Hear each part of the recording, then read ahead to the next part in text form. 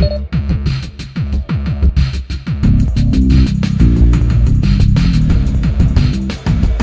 Tony Guerrero, for those people listening.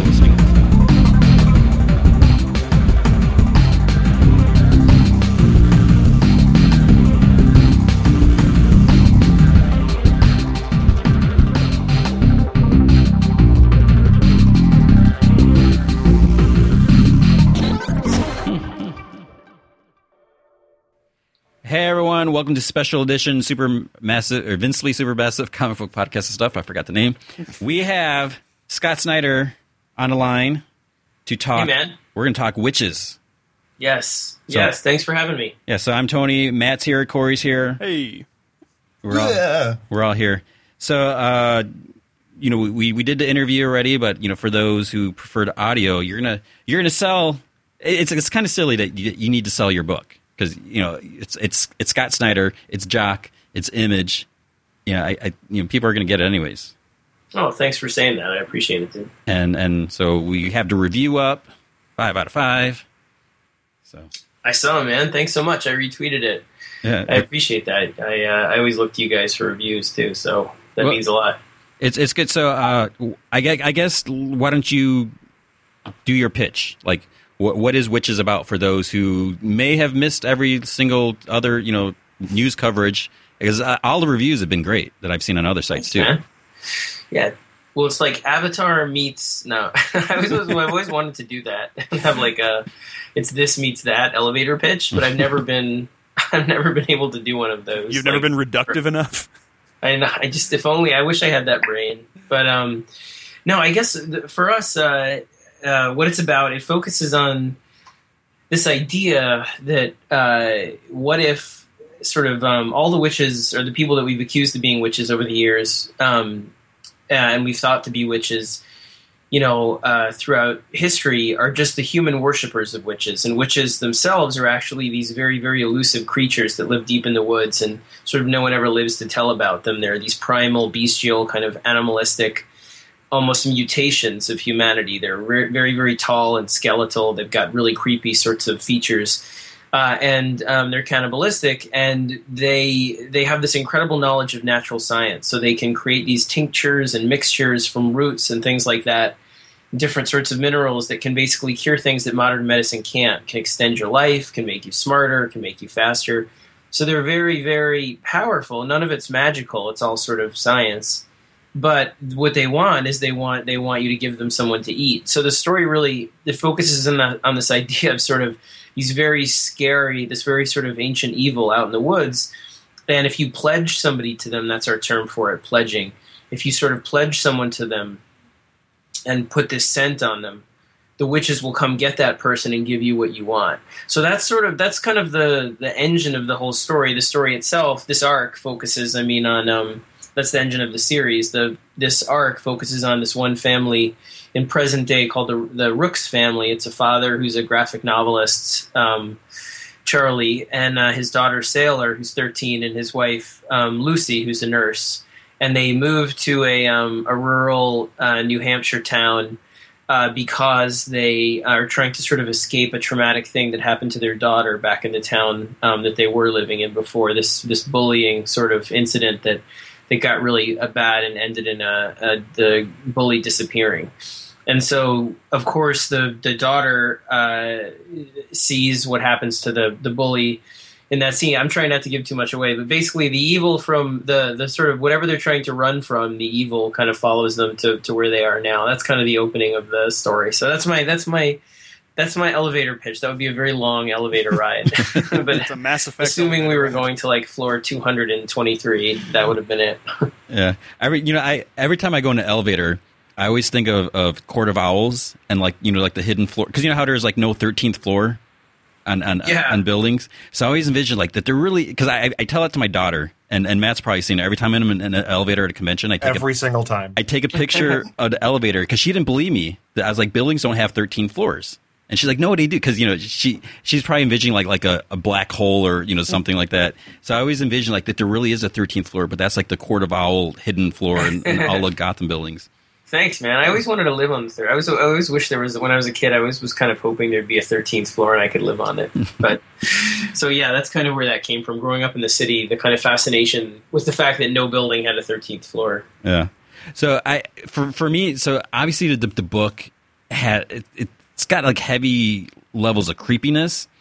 And I think, like, for me, because I have a daughter that's like really close to Sailor's age, so I can kind of feel like that feeling of dread and protectiveness, because your children are like your everything, and you want to do everything to protect them. You don't like the idea of something out there, but then the idea of something supernatural, obviously, because the book is called Witches, so there's this other evil out there besides the regular evils of the world.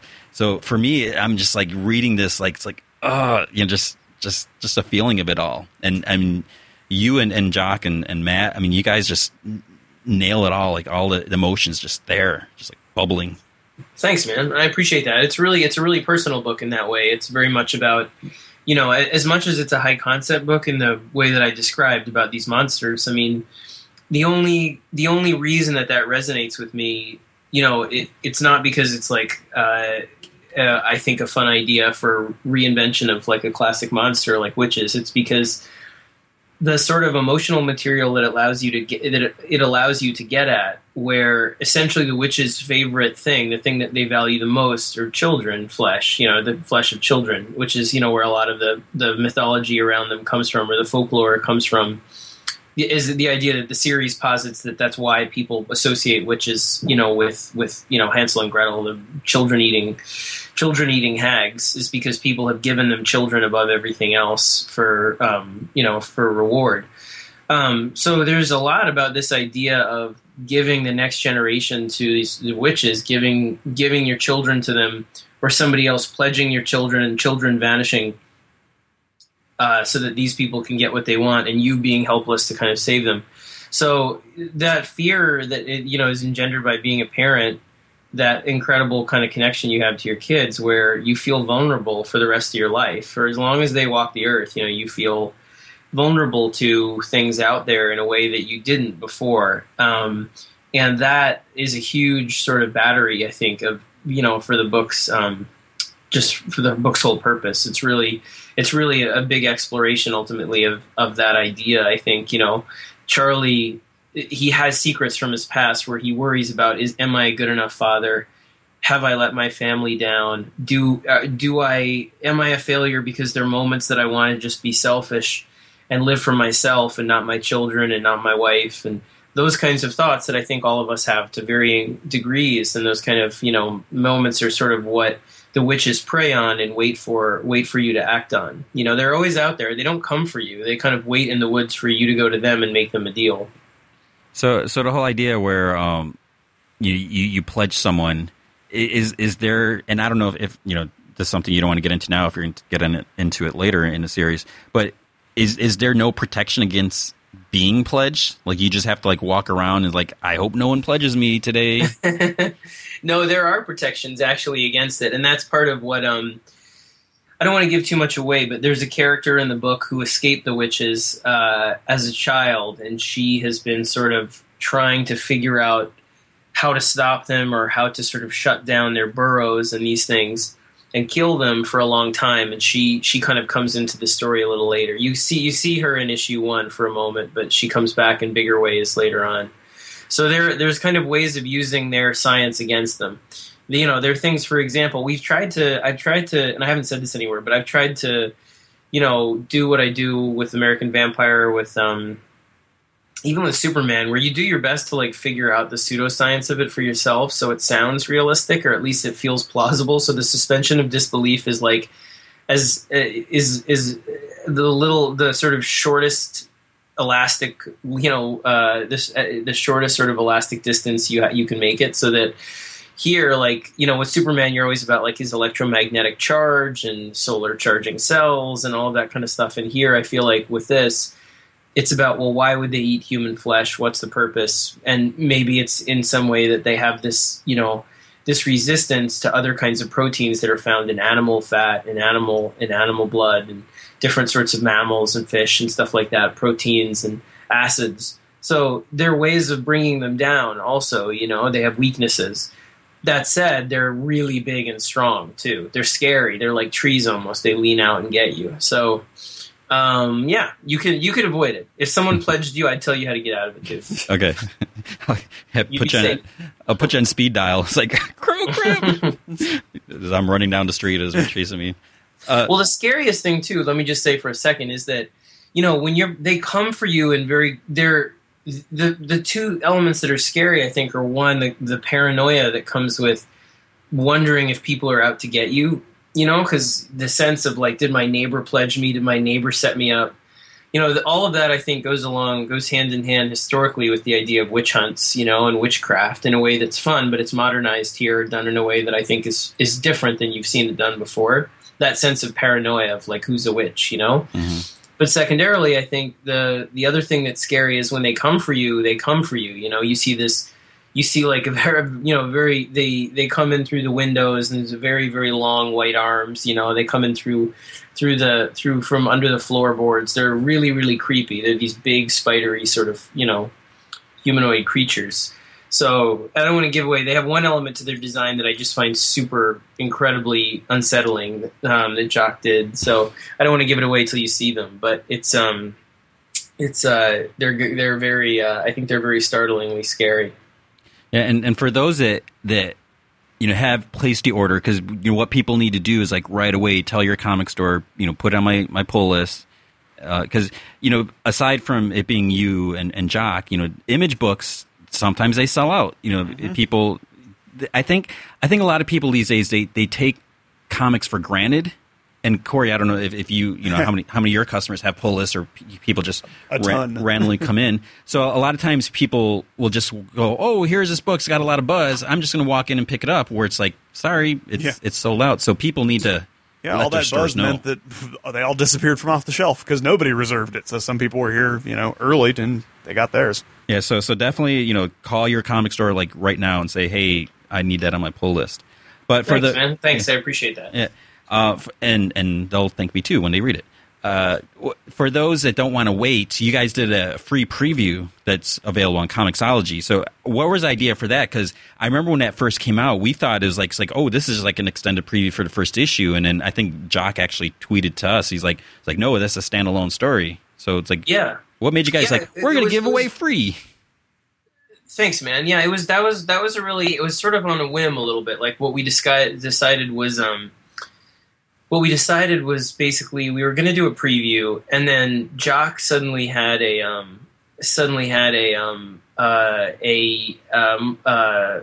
break in his schedule. And so, he was talking about what can we do to promote it. And I was like, well, why don't, instead of doing a preview, because we don't want to give anything away this early, what if we just did like a short standalone story set in the world of witches that was really bleak and really grim and gave you kind of a taste of it. And he loved it. So we put it together pretty quickly. So it was something that I knew that story ahead of time because I had thought of maybe doing a case files thing at the end of the first issue where you see different at the end of the issues where you see other stories. Then I just thought that would be too much story, and I'd rather just sort of extend the chapter that you get of the Rooks family's drama.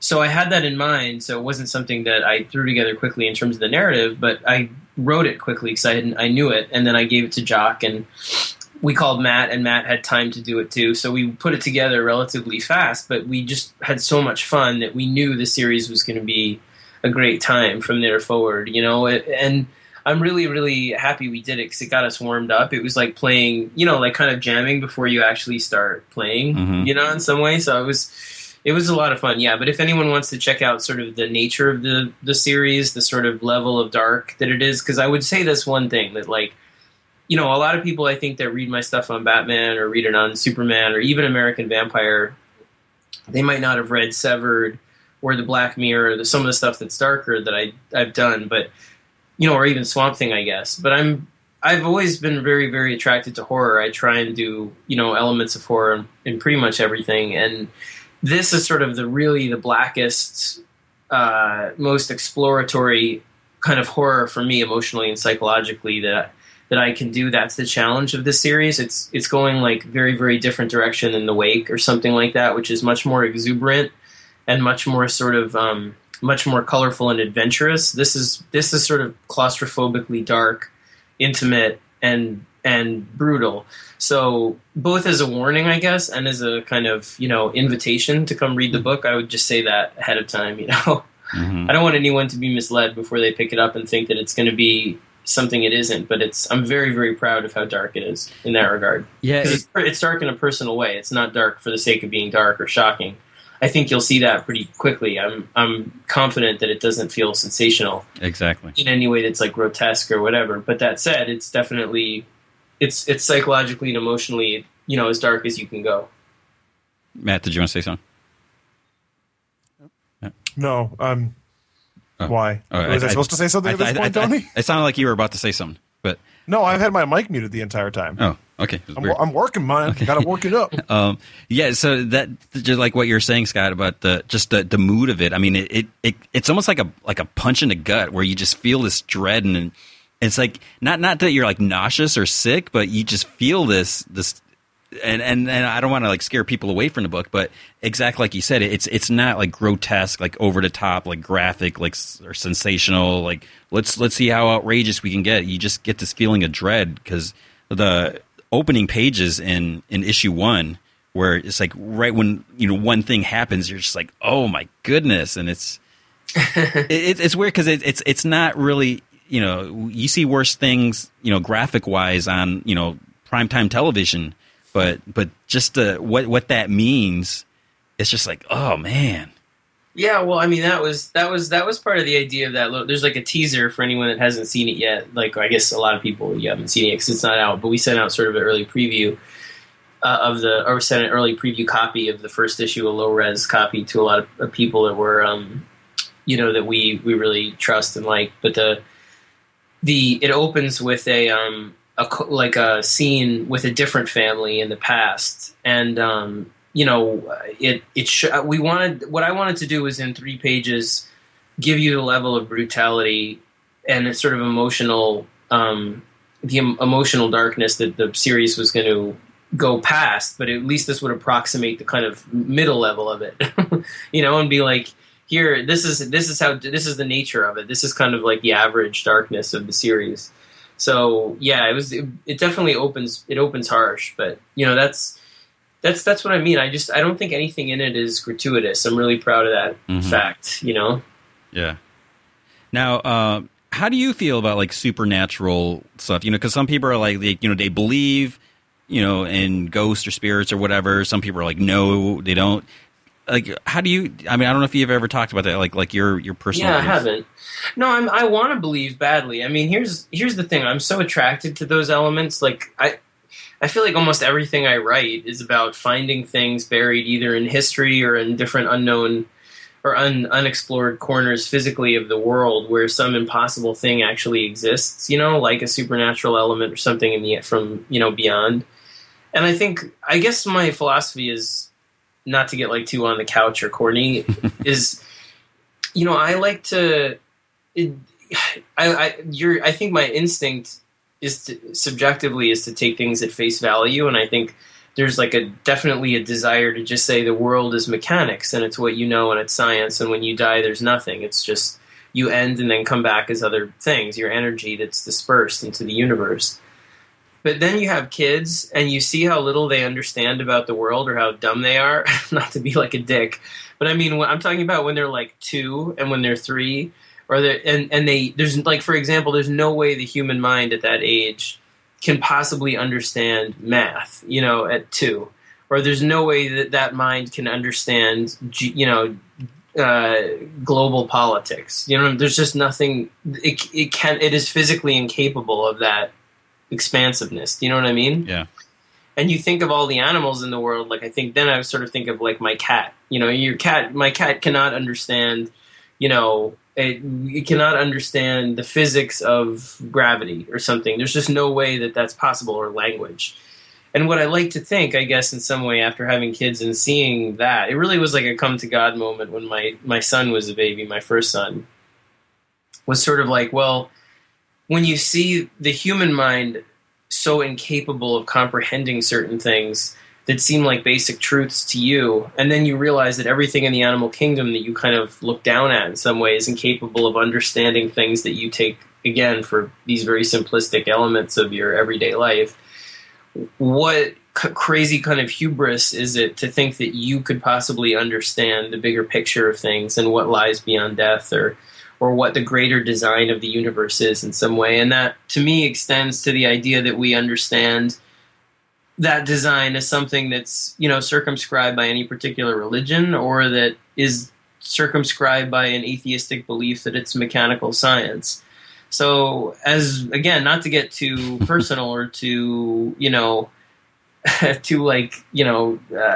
there, but if you're asking like what my personal kind of compass is when it comes to, do I believe in life after death, or those kinds of things, or the sort of existence of the supernatural, I guess I do, but not in specific ways. I like to think that whatever is out there beyond, almost like I always liked Lovecraft and that idea that whatever is out there is beyond our understanding, and it might be terrifying and drive you insane to see, or it might be beautiful and wondrous, but there's no way of sort of actually wrapping your mind around it, I guess, is the way I like to think about it.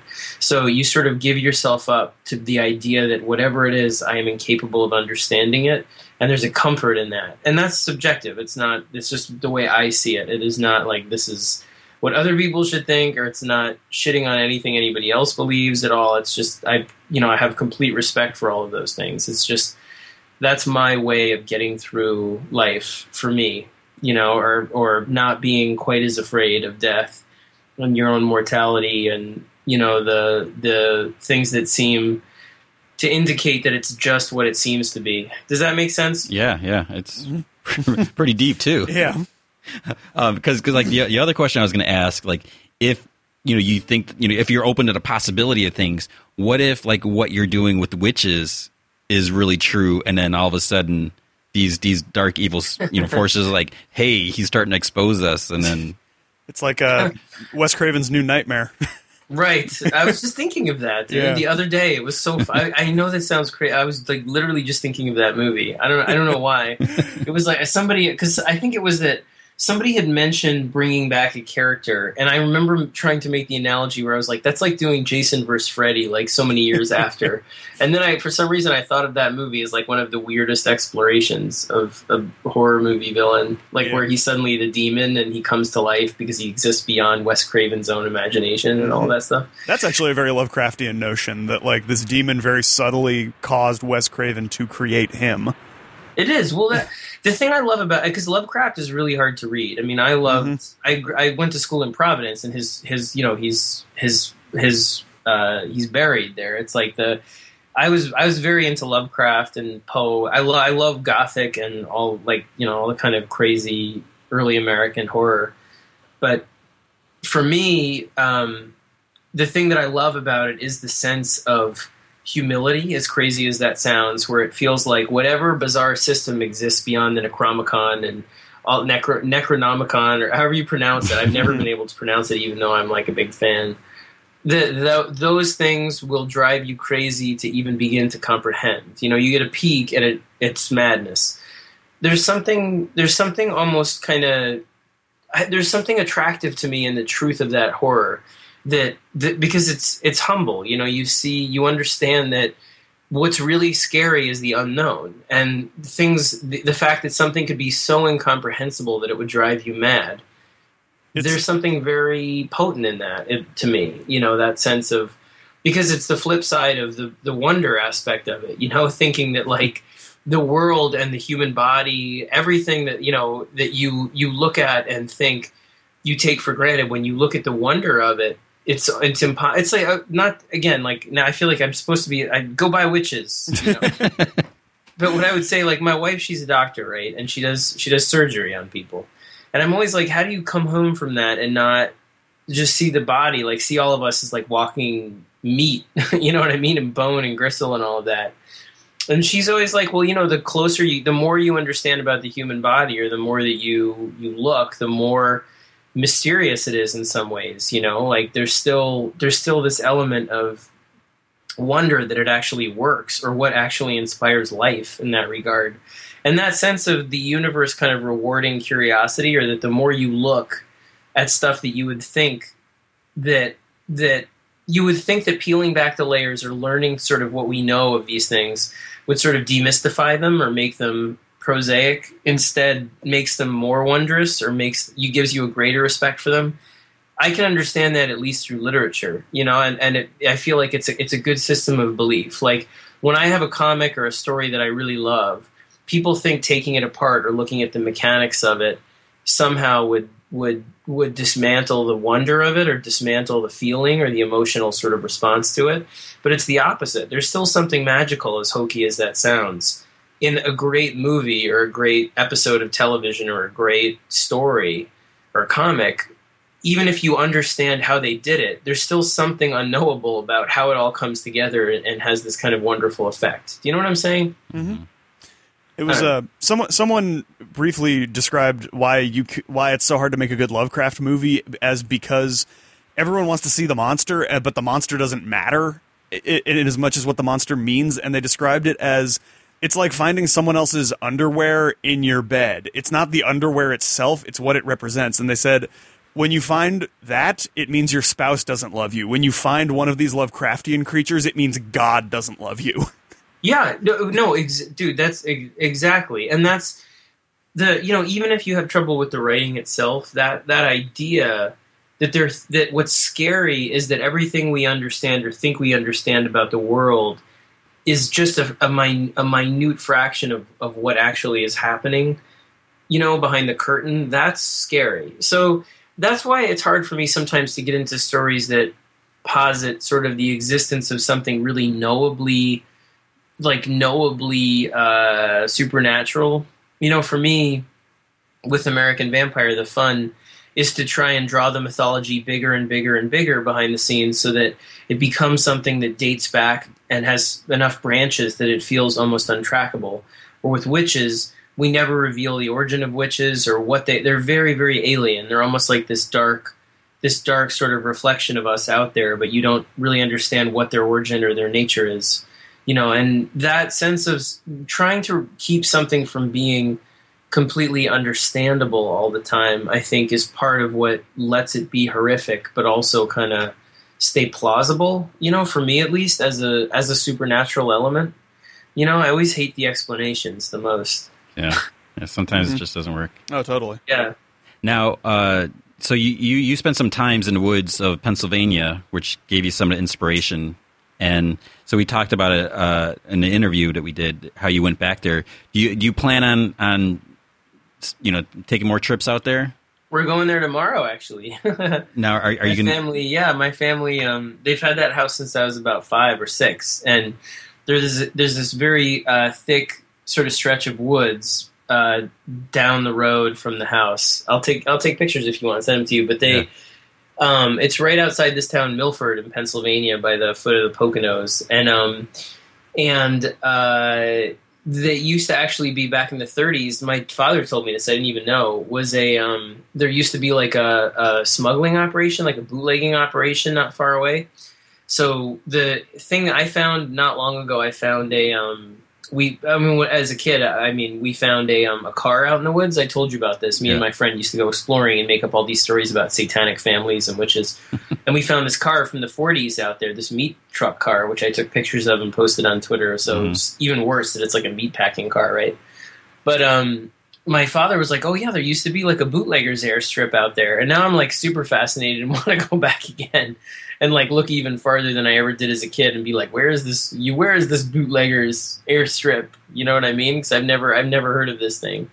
So I don't know. I was happy to go and find that the car and our little area that we used to explore was relatively undisturbed still. There were some soda cans and stuff around the car, but they were all like Tab and stuff. I think I told you from like 1990s. So it was like it seemed like nobody had been there in a while. So that made me happy. Now, do you ever like go out during the evening when it's dark? No, I have never done that. I actually have like a deep fear of the woods, honestly. The woods and the ocean. And, I'm sure many things in between, but being a city kid and not growing up around trees or anything like that, like the woods are very frightening to me. That because if I was a crazy person, do you know what I mean, like a serial killer or whatever, why not? You know what I mean? Like nobody will ever find you out there. I don't know. I have that primal fear of like the forest, and maybe it's from fairy tales, that sense of discovering things out there. I mean, I don't know. It's very interesting to be like how easy it is. And this was in Severed also, but it's still pretty easy to like walk off the road and get lost, even though we think that everything is so mapped and surveilled and all of that stuff. But like, not just in certain parts of the country, when you go to the Southwest or whatever, where huge swaths of territory are just totally outback or unknown. But even here, like in this place in Pennsylvania, when I went and took pictures of this car, there was no cell service. There was nothing. As soon as I got past the school and started walking back, and those things go for miles, miles and miles, and there's no path. It's interesting just how, I don't know, to me, like how creepily and wonderfully sort of unexplored or untouched a lot of the country still is in that regard, Anyway. Yeah, but maybe you should go at night to get more inspiration. I mean, you're writing scary stuff, but... Yeah, I'd go with you. We should do. Yeah, you come with me. We'll have like a thing. We'll get like a tent.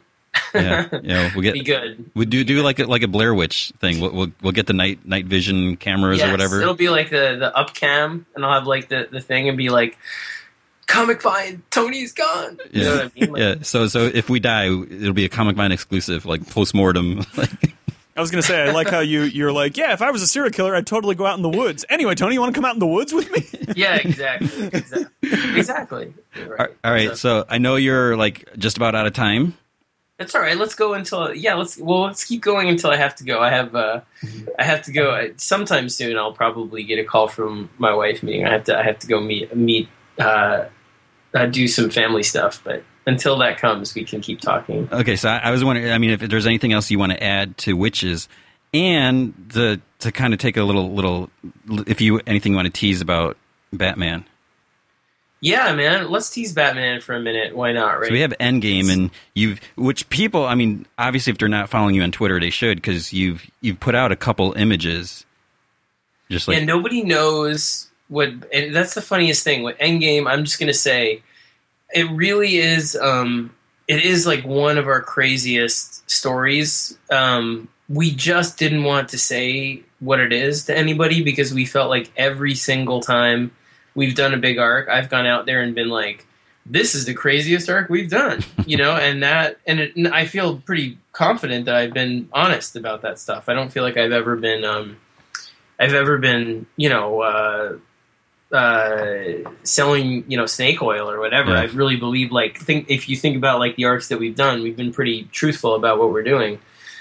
But we thought this time it would be better to just let you find out with Bruce Wayne, like what the story is and what happens. But it's got the craziest effing cast you could imagine, where you're going to see heroes you've never seen in Batman from page one or from issue one. And you're going to see basically everybody you'd like to see in a 75th anniversary celebration of Batman will be in this story, because this is our 75th blockbuster. So, don't be fooled. Like, we wanted to keep the curtain closed, and the covers, for example, that you've seen so far, those are all just fake covers. They're just closed curtain covers. They're just designs.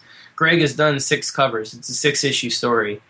He's done 6 covers that reveal the true nature of the story and the scope of it and all of that stuff. So, it really is one of our craziest and biggest things. We thought it would be fun this time not to market it and shill it to you guys, and instead let you discover it along with Bruce Wayne, how nefarious the story is in some ways. So I hope it works. I don't know. I mean, it was an argument with DC, like, to talk off the cuff. I mean, because, and I totally understand. They really felt like, this is how crazy the story gets and how big and how many characters, and these are the villains, and you're using, big figures in it. Why don't you just say, this is where it's headed and this is what it encompasses? And we just felt like, why not just surprise people this time? Yeah. And they were very, very sweet to us about letting us do that. So, but I would just say, as we get closer and closer, we've been able to keep keep the curtain closed on the story for a long time. And I would just caution people that it is very big. Like, expect some big surprises and, over the top bombast and revelations in issue 35 on October 8th when it starts. See, that's a great thing. I mean, bravo to DC for saying, yeah, we're not going to, and because you people have to understand that the way the market works, we stores need all information, consumers need all information. They need to know why they should get it. And so it's great that like Death of Damien, they had to put that out there. They had to spoil it to get people to buy that book. They're a business. They need people to do that. So it's great that we have no idea what's coming up. And DC's like, okay, let's just do this. Well, I really am very grateful to them for that, because, if you're out there listening to this, like, the way it works is we could go out there and drum up a lot of excitement around it and say, guess who's in this? Guess who he fights in the first issue? Guess who comes in the second issue? Guess what happens to Gotham in the second issue, really? Something crazy happens to Gotham. But all of that stuff, like, we could go out there and be promoting it the way we normally do. And I think, DC is like, you're leaving, they understand, like, we might be leaving thousands of copies, on the shelves by not doing that. But Greg and I really tried to make an effort. I think we try to make an effort on the book to shake things up and do things differently than we have arc to arc. So if 0 Year is like a big, over-the-top, colorful, bright arc, this one is going to start off and go very dark, and the way Black Mirror is different than Court of Owls, where Court of Owls is more of a superhero story, Black Mirror is more of a detective story. We're trying always to zigzag and keep you guys excited, and keep, even above that, no offense, but more importantly than keeping you guys excited, keeping ourselves excited on the book. So for us, Batman this is my 5th year on Batman going in. I mean, I started in 2010 writing, detective, months ahead of when it actually came out. So I could not be more excited for this year of Batman. I know it's our most daring year so far. It's just that, making those kinds of pivots where you're like, I'm going to go this way and then I'm going to try something very different. For me, at least as a writer, that's key. Because I'll be honest, like, it would be very easy for those of you guys out there that say, why don't we just do one-shots and stories? We're gonna do more small detective cases after this big story that we're doing now, Endgame. But the thing is, like, that stuff, like, to just say it wouldn't be hard to do like a 2-issue story about the Penguin, and then a 1-issue story about Mr. Freeze, and then a 2-issue story about Killer Croc or that kind of stuff, and have Alfred and Batman and all that, like, as the cast. But my concern is constantly trying to challenge myself, as hokey as it sounds. I swear it's the truth. I really feel like you get one chance to write this character in your life. And if you do anything that doesn't feel like a challenge to you on it, you might as well let somebody else do it. So yeah, I do want to do that stuff, and I do want to get to it, and do that stuff in a way that's challenging. So with a different status quo and a different cast, not to be spoilery, but part of what Endgame is about is changing the mythology in a way that will allow us to do small stories, but with a different spin on them, in a way that I think will make them a little modern and odd, and exciting, given the way they could just be done with, Alfred and Batman and as, Bruce and the Cave and the Batmobile and the classic villains. So that's part of our mission on the book, honestly, is to just make sure that we're challenging ourselves constantly and trying to stay exciting to us, and hopefully that means staying exciting to you guys too. So Endgame is very much about that. It's very much the purpose of it. Yeah, and I think it's great that it's not out there everywhere, like what it's going to be about, because usually the 3-month solicit, you know what's coming up, and these days even if the solicits kind of dance around, it's like you have a good idea what's going to happen, or like you said, when you see the covers. So it's just amazing that the way the market works these days, that you guys have managed to keep all that like nothing slipped out. So I'm surprised. I'm really happy and surprised that nothing has slipped out about the story, but we're basically there now, because the story was conceived and written and drawn and the beginnings of it, months and months and months ago. So it's one that Greg and I have planned to do for a while for the 75th. So for us, it really became something that, we knew was coming, but it was just, once I pitched it and we got it out there and it got approved, I was very worried that it would get spoiled if we decided to do it this way, but it hasn't. So I feel like we're there. We're basically, if for some reason it got spoiled or things came out about it soon, it wouldn't be quite as hurtful because we've made it close enough that I feel good about it. But I still hope it stays the nature of the story and the cast of the story and what it's about and how it ends and all that stuff stays quiet, because I think fans enjoy it the most that way. Just for them. That's all. Yeah, because that's like 3 weeks away. So they both Witches and 35 come out in the same day. I know, right? It's crazy, but they're very different from one another. So I hope people enjoy both, but they're like probably 180 degrees from one another. Like Witches is really, really dark and intimate and sort of cruelly small, in some ways, and narrow with this family. And 35 is probably the most expansive issue we've ever done, where it's like the biggest cast, the craziest stuff happening in one issue. I mean, where you see a crazy future vision of Batman, all kinds of stuff happen in that issue that you're like, whoa, this is all over the place, So they're very different muscles being, you flex for those, and it's fun. I'm happy to have both coming out on the same day in that regard, You feel like a proud parent of like two completely opposite children. And hopefully some parent does this like, oh, this is written by Scott Snyder too. Here you go, Timmy, read Witches. Yeah, right? It doesn't mix them up. So, yeah, and then it's also, you'll get to see reaction pretty much right away because it's like right before New York Comic Con. Yeah, that's right. If anyone hates it, they can come up and like smack me in the head or whatever. New York Comic Con. So they shouldn't do that. That's always it's always fun to have that, right after a big thing. Last 2 years ago, we had it right around Joker, and then last year we were basically just finishing up the first arc because it was July, August, September, October. We were just finishing up the first arc of Zero Year with that big 24 issue that I'm really happy with. So it's been we've had good timing with New York. I like going to New York for that. Maybe you should do a Witches signing out in the woods. Yeah, or at Midtown or at Forbidden Planet would be good too, I think, because it's for Halloween or whatever. But it could be out in the woods. Yeah. So people need to make sure to pick up both, and because is the FOC for Batman the same? Yeah, they're both Monday.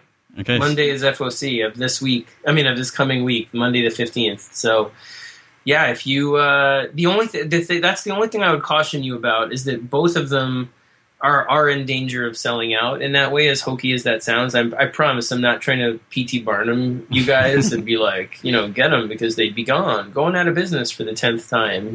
It's not like that at all. It's Endgame is marketed smaller than it is because we wanted to surprise people. So it might actually sell out. So just order it if you're looking to get Batman 35 and Witches, obviously, as an indie book, and at Image, I think a lot of the books, there's such a support and excitement about Image books right now that those books do tend to sell out. So again, I would just order it by Monday if you want it, because otherwise you're stuck waiting 5 weeks for it to come back in. Oh, and you got a bunch of variants for Witches? Yeah, we got a bunch of variants. I'm really excited about that, actually. We got Bill Sienkiewicz, which, totally blew my mind. And we got Becky Cloonan, who, again, I'm super excited about. And Francesco Francavilla, obviously, like, good friend and, a total superhero. Sean Murphy, again. So, like, we feel like incredibly, incredibly lucky. And there's one more. We're actually going to do Dustin Gwynn as well. So I'm really, really, really happy with that. So and Cliff Chang. And Cliff Chang. Oh, sorry, dude. I thought you guys right. Of course, Cliff Chang. Sorry, Cliff. I love you. Cliff was actually the first person to agree to do one, and one of the first people we approached. So his is great too. I love Cliff to death, and again, he's I feel really grateful and honored and lucky that he's doing one. So yeah, so we're really lucky on the book, and they're I think they're allotted to different places. The New York Comic Con is going to have an exclusive one, and Midtown Comics and CBLDF, for Comic Book League Defense Fund, and also we're doing one. I wanted to do one for my LCS, so my LCS Fourth World is going to have one of them as well. So, I would happily do a bunch of stores, but this store, I've been going to this store for years before I was in comics, back when I was doing prose. They've been my shop, and it's a mom and pop shop, and I'm really good friends with the family that runs it. And, so I know it's weird to have like 5 really big variants for, massive stores and kind of organizations, and then have one that's for a kind of a mom and pop shop, but it's my shop. So I hope you'll pick it up too. Yeah. That sounds cool. Are they going to like sell it online at all, or? Yeah, they're gonna order it, and then you can buy it through them. You can just call the store. They have a site too. It's just like for like the number 4 Fourth World Comics out here in Long Island and in Smithtown. So I'm sure you can order it. I always bug them. I'm like, I sign stuff in that store all the time, just stocks. They have it, and they never mark it up. They always just sell it for cover price. And I'm like, you guys just sell it for more, so you guys can have some, extra. And they're like, no, that's not what we do. So I'm sure if you bought it, they'd sell it to you. They're not out to. They're almost too. They're too honest and generous and with their fans. They're great with their customers. They're a really great shop. Okay. All right. Anything else you want to add? No, man, it's just great talking to you guys. Yeah. I'd love to do it again sometime soon. Sorry, I feel like I went on my whole, this is what I think about God and life. No, that's interesting. When I was supposed to be and in issue 2. Well, you don't want to spoil everything, and I was just thinking, it's like I don't know if you've ever talked about it, if anyone's ever asked you about that, and. No, because I don't know if I've ever explained. No, I don't think I. Yeah, because you dip into all these different wells, and so it's just it's interesting to hear that. No, I appreciate it, Tony. Thank you. Yeah, yes. So we'll talk at New York Comic Con. Yeah, that'll be fun. Yeah, and everyone pick up Witches, pick up Batman, and it's weird that's all you have right now, right? Yeah, well, yeah, we have the last issue of Superman will be coming out too in the end of October. We're really happy with that too. I think October, either October or November. I don't remember when it's slated for, but Jim is halfway through it right now. It's long. It's 30 plus pages. The issue. I'm really happy with that, and American Vampire as well. Yeah, One thing I would say super quick. I really apologize to anybody that's an AV fan for the delay. It's totally my fault. What happened was we decided to do issue 5 as a half prose issue, because I was like, it'll be really fun. It'll be half the issue will be this guy's journal that they're following to figure out a mystery from the past, and half the issue will be conventional. So I'll get to write prose for half the issue as though it's this old miner's journal from the gold rush. And I was all excited about this, and then I started writing prose, and it's really, I love it, but it's really meticulous, and painstaking, and I totally underestimated the amount of time it would take, and it wound up just taking me much longer. It's a 5,000 word story. Wow! It's long. It's a full short story, written in the pages in tiny font. So I totally apologize for the delay. And again, it was on me. I thought it would be a lot of fun, and it was fun. And I honestly think it's one of our strongest issues. So I'm really happy with it. It caused me a lot more. It just took a lot more time than I expected it to, and it was totally my doing. Okay. Well, speaking of time, we should let you get going. Okay. So thanks for talking to us. And no, always, man. It's a pleasure. Thanks again for having me. Thanks. Yeah. So everyone, check that stuff out. All right. So that was Scott Snyder. I'm sure, Corey, you've ordered a couple issues of that. Oh yeah, 1 or 2. Just enough. Yeah, so definitely check that, because the thing is, it's Scott Snyder, it's Jock. It's I hope people know, but again, it's that idea where people may say, "I'll just walk in the store and pick it up." So and Image books are selling out regardless. So you need to make sure that you get that. Yeah, an image book with a proven creative team is definitely going to sell like crazy off of shelves. Yeah, and even Batman 35, because I mean, again, it's so crazy that we have no idea what the big hook is of Endgame. Was like, what the heck does that mean? And so I could see. I mean, I don't know about how you said you don't do the ordering, but I could see stores just we'll just do our same orders, and or maybe even be cautious. Like, well, since we don't know, maybe we'll cut whatever. So definitely check those out. All right, so thanks for listening. Again, FOC is today, Monday, September 15th. Today's the 15th, right? Yeah. Yes. 15, 12.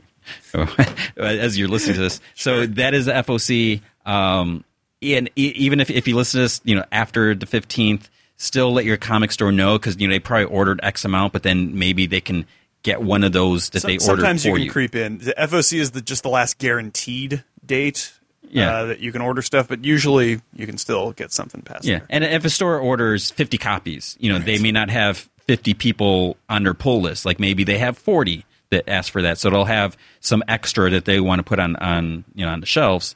So if you did not order it ahead of time, you want to make sure you get on that. Otherwise, you'll have to wait till second printing, and sometimes that's like the next month, and then you'll wander onto Twitter and someone will have spoiled it. Yeah, everyone talking about this is so cool, and you'll be sad.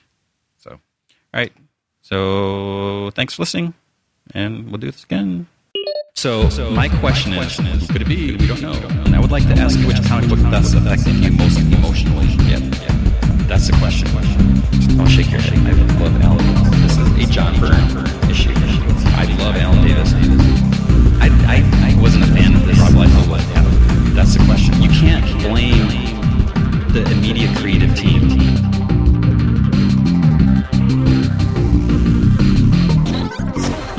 I give this a 2.